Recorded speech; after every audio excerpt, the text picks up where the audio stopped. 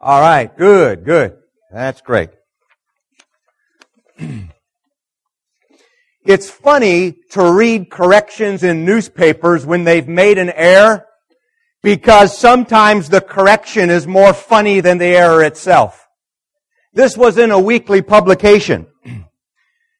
In last week's issue, a picture showed some very unusual Oriental dishes that were enjoyed by a group of foreign exchange students. Mi Tai Thin is a foreign exchange student who was standing at the center of the picture. We incorrectly listed her name as one of the items on the menu. We regret this error. The paper was trying to make something wrong right. And that's what we are going to be talking about today. Asking for forgiveness and offering forgiveness. The fact of life is this. You are going to be hurt. Sometimes intentionally, sometimes unintentionally, but we all get hurt.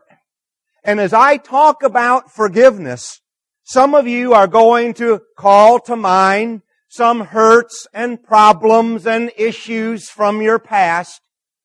We want to answer this question. Why should I be willing to forgive anyone who has hurt me?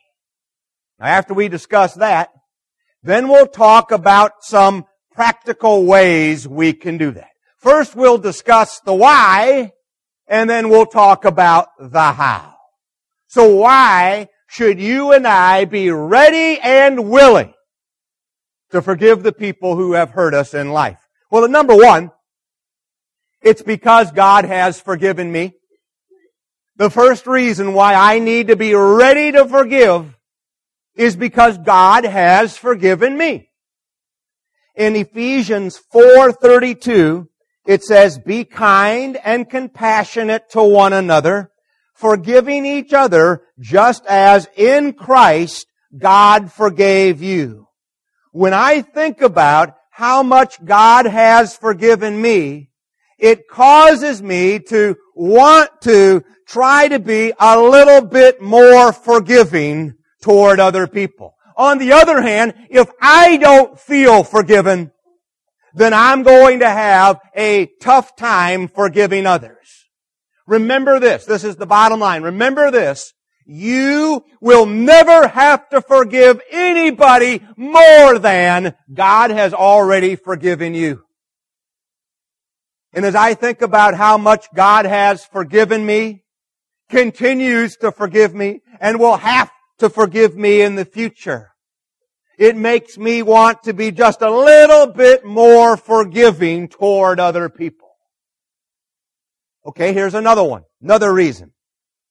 Number two, it's because resentment doesn't work. This is one of those lessons that you probably have already learned from life, right?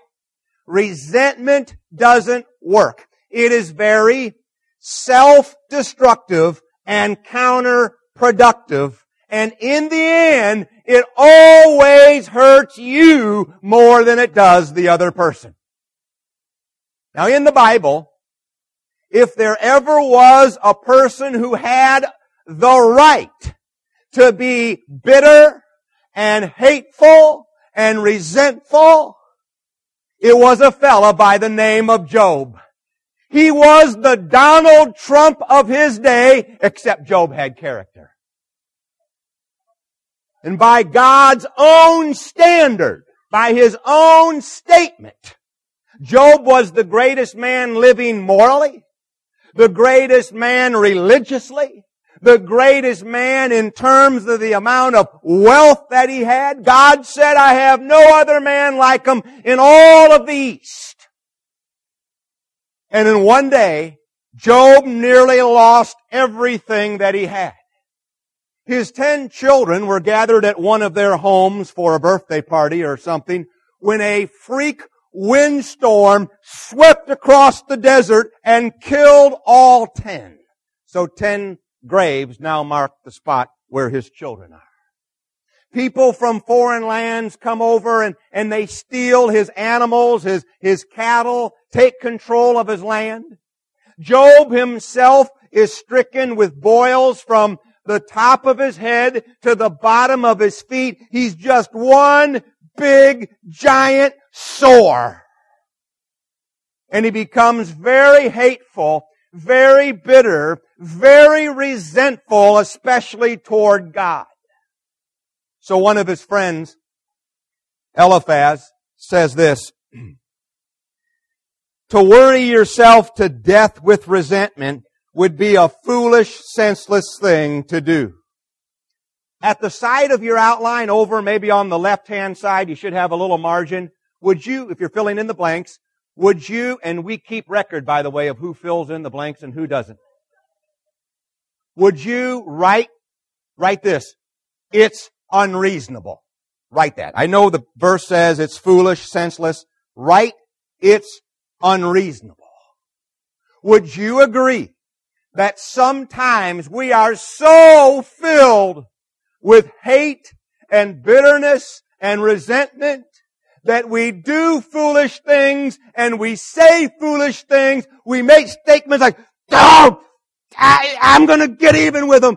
I'm going to wring his neck. I was watching an old episode of The Three Stooges. And in this one scene, Moe keeps hitting Curly on the chest. And he goes, like, and Curly says, man, Moe, stop that. And Curly says, whoa, whoa, whoa, whoa, stop that, Moe. Curly's just getting all upset about it. He says, I'm going to get even with Moe. So Curly straps a stick of dynamite on his chest, and he tapes it on, and he says, there! Now the next time Moe slaps me, he's going to get his hand blown off. Of course, Curly is going to get blown up in the process. That's the kind of thing that happens when we're resentful. It's kind of like strapping dynamite to your chest. It's always going to hurt you more than it does the other person. In many cases, they're just living life and going on, and they don't have a clue that you're tearing yourself up on the inside. In Job 18:4, this is another one of Job's friends, a guy by the name of Bildad. He says, you are only hurting yourself with your anger. No matter how resentful or bitter you are toward the person who hurt you, an ex-husband, ex-wife, boyfriend, girlfriend, somebody at school or work, all the resentment in the world is not going to change the past. Somebody put it this way. Resentment is a self-inflicting wound like drinking poison. Now there may be other people affected if you drink poison, people, your family and others, but the primary person who is being hurt is you. And so for your own health and happiness, you have to learn to let it go. This is Job 21. Some men stay healthy until the day they die. Well, have you noticed that? There's some folks, they've never gone to the hospital. Others have no happiness at all. They live and die with bitter hearts. When you hold on to your hurts, you are only hurting yourself. Have you ever said something like, oh, that person is a real pain in the neck? Or some other part of your anatomy. Medical research is suggesting that there may be some actual, literal truth to that statement. They have made the connection that in some situations, stress and bitterness and hate and resentment can actually contribute to physical pain in your life. So it's possible that that pain in the neck that you have or that pain in your back is the result of being so bitter and so stressed out and so unwilling to let the hurt and the pain go. So this guy goes to the doctor one day and he says, Doc, I have colitis. And the doctor says, well, that's interesting. Just exactly who have you been colliding with? So it's not so much what you eat as what's eating you that tears you up on the inside. Resentment does not work, and the Bible is very clear in teaching that we have to let it go. Okay, here's another one. Third reason is because I'm going to need forgiveness in the future. The reason why I need to be willing to forgive you, to release you, is because I'm going to need some forgiveness in the future. The Bible says that forgiveness is a two-way street. You cannot expect anybody to forgive you if you are unwilling to forgive others. In the Sermon on the Mount, in the Lord's Prayer, this is what Jesus said. You can't, He said, but if you do not forgive men their sins, your Father will not forgive your sins. Now this is a key principle. You cannot receive what you are unwilling to give. Now I don't know what all of your personal deep hurts are, but I do know that for your own benefit, that you're going to have to let these things go. When you hold on to a hurt, you are allowing somebody from your past to continue to hurt you in the present, and that's foolish. They cannot hurt you unless you allow them to. Now I hear this statement quite a bit. Oh, I could never forgive that person. I could never forgive them for what they did. If you only knew what they did.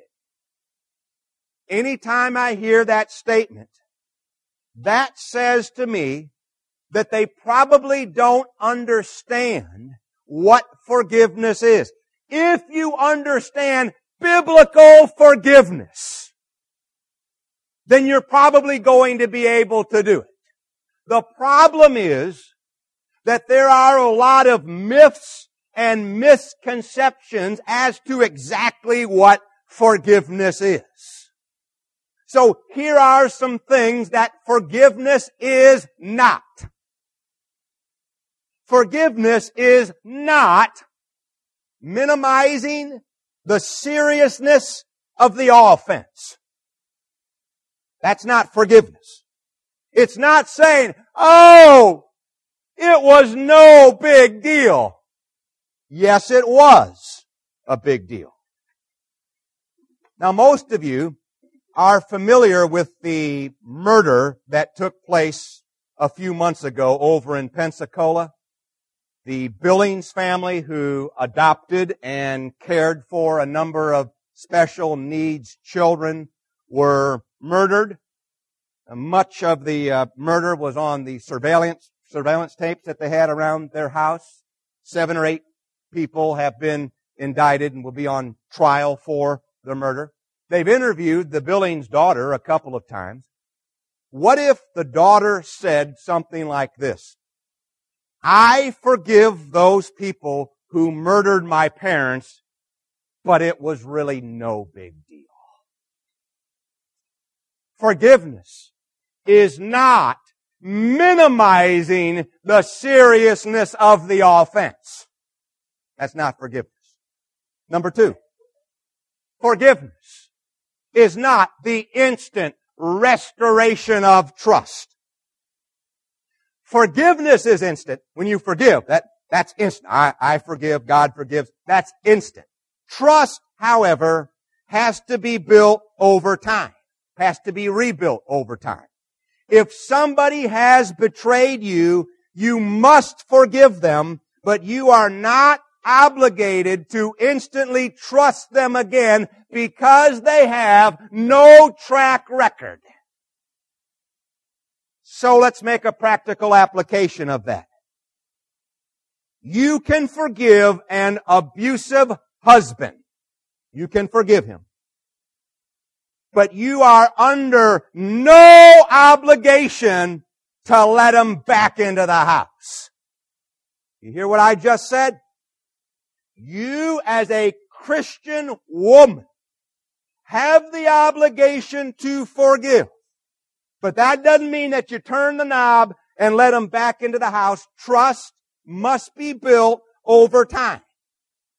You can forgive a person instantly, but you are not obligated to automatically restore them to a position of trust, because trust has to be earned. And that brings us to the next one. Forgiveness is not resuming the relationship without any changes. Forgiveness is not resuming the relationship without any changes. Here's what people think.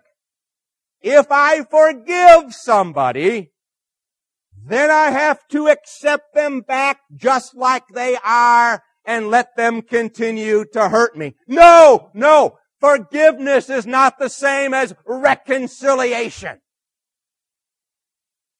See what I'm saying?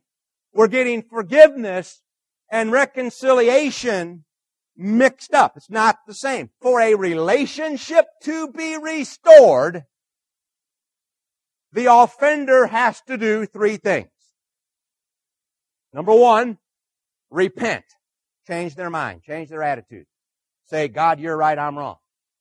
Number two, restitution when possible. That's not always possible. And number three is rebuild trust over time. Now, some of you have been hurt so badly by a loved one that the mere thought of forgiving them is almost unthinkable in your mind. That's why we need to do four things in order to experience the freedom of forgiveness. Number one is we're going to have to recognize that we're all imperfect. We're all imperfect. When we hate somebody, what happens is we tend to lose our perspective, and two things happen. Number one, we dehumanize them, and number two, we demonize them. The fact of the matter is that we are all sinners who have done things wrong and who have hurt people intentionally. Now, I understand your sin may not be as bad as their sin. I understand, I had quotation marks around as bad as. I understand that with different sins, there are some further reaching consequences than with other sins. But the truth is, we are all imperfect human beings. In Ecclesiastes 7:20, it says, there is not a single person in all the earth who is always good and never sins. We're all imperfect. And they have wronged you. And that's a very serious, serious thing. And we're not minimizing it. But at the same time, they're not just an animal. They may have acted like an animal, and there's probably a lot of animals that maybe act better than they do. But they are basically a human being. So we must remember that we're all imperfect. Second thing is you have to relinquish your right to get even. You're going to have to give up your right to get even. I know this is getting to the point where it's almost anti-American. They may bring me in before the anti-American committee in Congress. I don't know on this point. Relinquish my right to get even. This is Romans 12. Never avenge yourselves. Leave that to God, for He has said He will repay those who deserve it. So the second step in forgiveness is, I will give up my right to get even with you. You deserve to be hurt by me, but I'm giving up my right to do that. Now, is that fair? Oh, no, that's not fair. I read through the Bible a couple of months ago, looking for the verse that said life is fair. Have you all come across the verse yet? I came across one where Jesus was looking at the cross and He said, in the world you have trouble. So, no, life is not fair. Is it fair that God has forgiven you and me and just let us walk scot-free? Is that really fair? No, that's not fair either. So leave any getting even to God and remember that one day He's going to settle the score and have the last word. So how often do I need to release this desire that I have to get even? As often as the memory comes back. You see, forgiveness is not a one-shot deal. It's not like, I forgive you! And that's good until the year 2026. You know what I'm saying? Like one time, all time. Now, it doesn't work that way. If the memory comes back 68 times a day, you know how many times you have to release them that day? 68 times. It's not going to be a one time and then you're going to be fine. It's going to be a struggle. But we'll talk about that. With the help of the Lord, you can do it. This is Matthew 18. Ricky read the verses before this a few moments ago. Then Peter came to Him and asked, Lord, how often should I forgive? I love Peter, don't you? Isn't that just great? Lord, how often do I have to go to church? Do we have to go on Wednesday nights? Lord, how often should I forgive someone who sins against me? 7 times? I was thinking first time I read that, wow, this guy's generous. No, Jesus replied, 70 times 7. Don't even try to count. Release the pain and let it go. The longer you hold on to the pain, the longer they're going to control you. Now here's what you may have to do. Write a letter, and in that letter express how you feel, and then tear it up and never send it. Have you ever done one of those letters? Or you can maybe type it out. I'm talking about you write something out, how you feel. I'm writing this to whoever it is. And then you don't actually send it though. You just tear it up. That helps you to get it out from the inside. Why are you doing this? So you can be free and you can stop letting people from the past continue to control you in the present. So you have to give up your right to get even. Number 4, fourth thing, we want to experience freedom is respond to evil with good. That's not human instinct, is it? This really isn't human nature. Human nature is when, they come after you with a stick, you want to go after them with a bat. That's human nature. We have to go against human nature and follow biblical principles. Respond to evil with good. How do you know when you have fully released someone? Well, a couple of things, a couple of indicators. Number 1, you're willing to do good to them. Number 2, you're willing to pray for them. This is Luke 6. Do good to those who hate you. Bless those who curse you. Pray for those who mistreat you. Now, when I read that, here's what comes to my mind. There's no way we are going to be able to do this on our own power. Humanly speaking, you don't have enough love and forgiveness in your life to continually forgive all of the people who have hurt you. It takes God's power.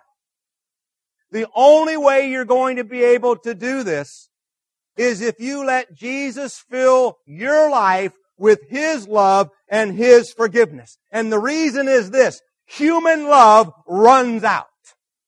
Human love runs down. Human love just wears out. This is 1 Corinthians 13. It says, love keeps no record of wrongs. When you're filled with love, you don't keep a record of all of the wrongs that have been done. If you're still keeping score, you are filled with hate, bitterness, and resentment. Don't say that you're filled with love and forgiveness when you are still keeping a record of all of the wrongs done. So respond to evil with good as the opportunity arises. And then 4, refocus on God's plan for your life. Refocus on God's plan for your life. Somehow we have to get our focus off of what's happened and get it on to something positive. Stop focusing on the offense and start focusing on what God wants you to do. If you don't release the person who hurt you, you're going to resemble that person. It's true. It's a law of life. You are going to become like whatever it is you're spending all your time focusing on. Well, I'm never going to be like my dad. I'm never going to be like my mom. Oh yeah? What are you focusing on all the time? You have to release, or else the hate in your heart will eat you up. It's a very interesting phenomenon, but oftentimes within families and successive generations, you can see certain behavior patterns passed on. Now, I'm not talking about physical things in the DNA like color of your eyes or hair, stuff like that. I'm talking about behavioral patterns. It is not unusual for abuse to go from parents to children to grandchildren. It is not unusual to see incest run in families. Why? Is it because they like abuse or incest? No, not at all.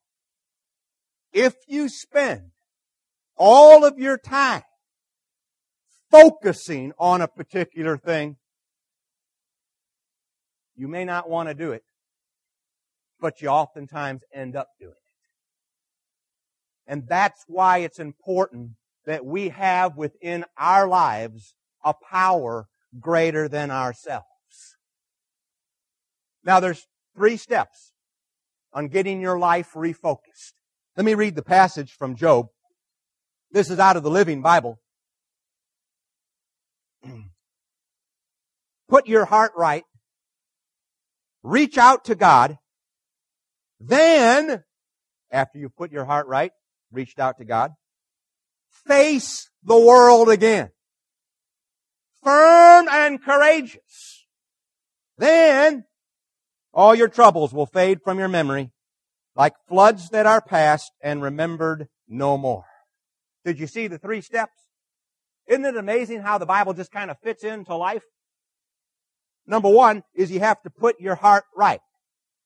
So, well, I don't feel like it. Yeah, I have some advice for you. Do it anyway. Because your feelings will eventually follow your actions. See, if you start to act in a loving way, you'll start to feel loving. See, you can't live life based on your feelings. We have to do certain things and then understand that certain things will follow. Like if you all say to me, I don't care for Bruce, that would be well, never mind. But if you all said that, I don't care for Bruce, I don't care for Bruce, I don't care for Bruce, but I'm going to make an effort to show love to Bruce, show love to Bruce, show love to Bruce. Eventually you're going to start feeling like, I kind of like Bruce. See, your feelings follow your actions. And then 2, you have to reach out to God.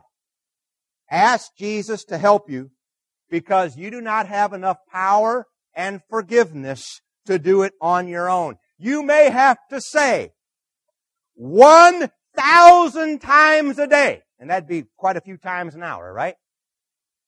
Lord, fill me with your love, peace, and forgiveness. Lord, I can't do this on my own. Fill me with your love and forgiveness right now. And then 3, you have to face the world again. This is tough. So you're going to have to go against your feelings because your feelings are going to tell you something different. Don't withdraw into a shell and build a wall around you and say, I'm going to become a porcupine and not let anybody get close to me. Now the logic is good. The logic is great because the logic is this. If I isolate myself from other people, Nobody will be able to hurt me. Boy, it sounds good. But there's a problem with it. When you cut yourself off from love, and it is true when we open ourselves up to love, we're obviously opening ourselves up to being hurt, often very deeply. But if you cut yourself off from love, your heart is going to shrivel up and die. Now notice the result. This is at the end of the passage. I like this. Then all your troubles will fade from your memory like floods that are past and remembered no more. This is possibly a reference to Noah's flood, because this book was possibly written only about 200 or 250 years after the flood. And it's possible that Noah's son Shem is still alive at the time that this book was being written. But it's interesting. Does it amaze you how quickly people forget the devastation that a flood causes? You know, a flood just gone. Well, we're going to start building my house right back here on the floodplain next week. Can't wait to get the house back. Quickly we forget devastating things in our lives. But the principle of the verse is great. Your memories will fade away. Doesn't say they're going to be erased, but they'll at least become a little faded and a little ragged around the edges, so that you won't have those memories affecting your happiness and your joyfulness in the present. I would like to lead us in a prayer, if you will bow with me, please.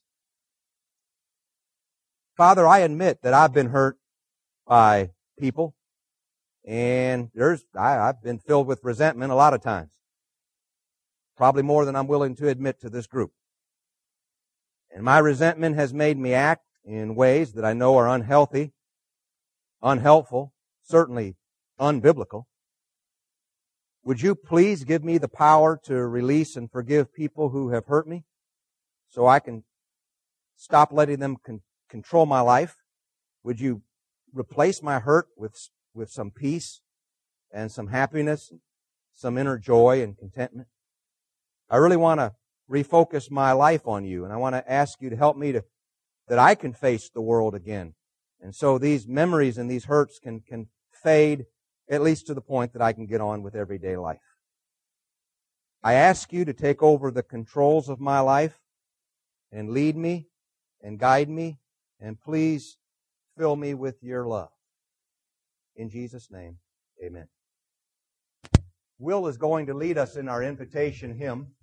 If you have a particular need, if we can pray for you, whether it's publicly or privately in an office or something, or if you need to be baptized, if we can assist you in any way, please let us know while we stand and sing.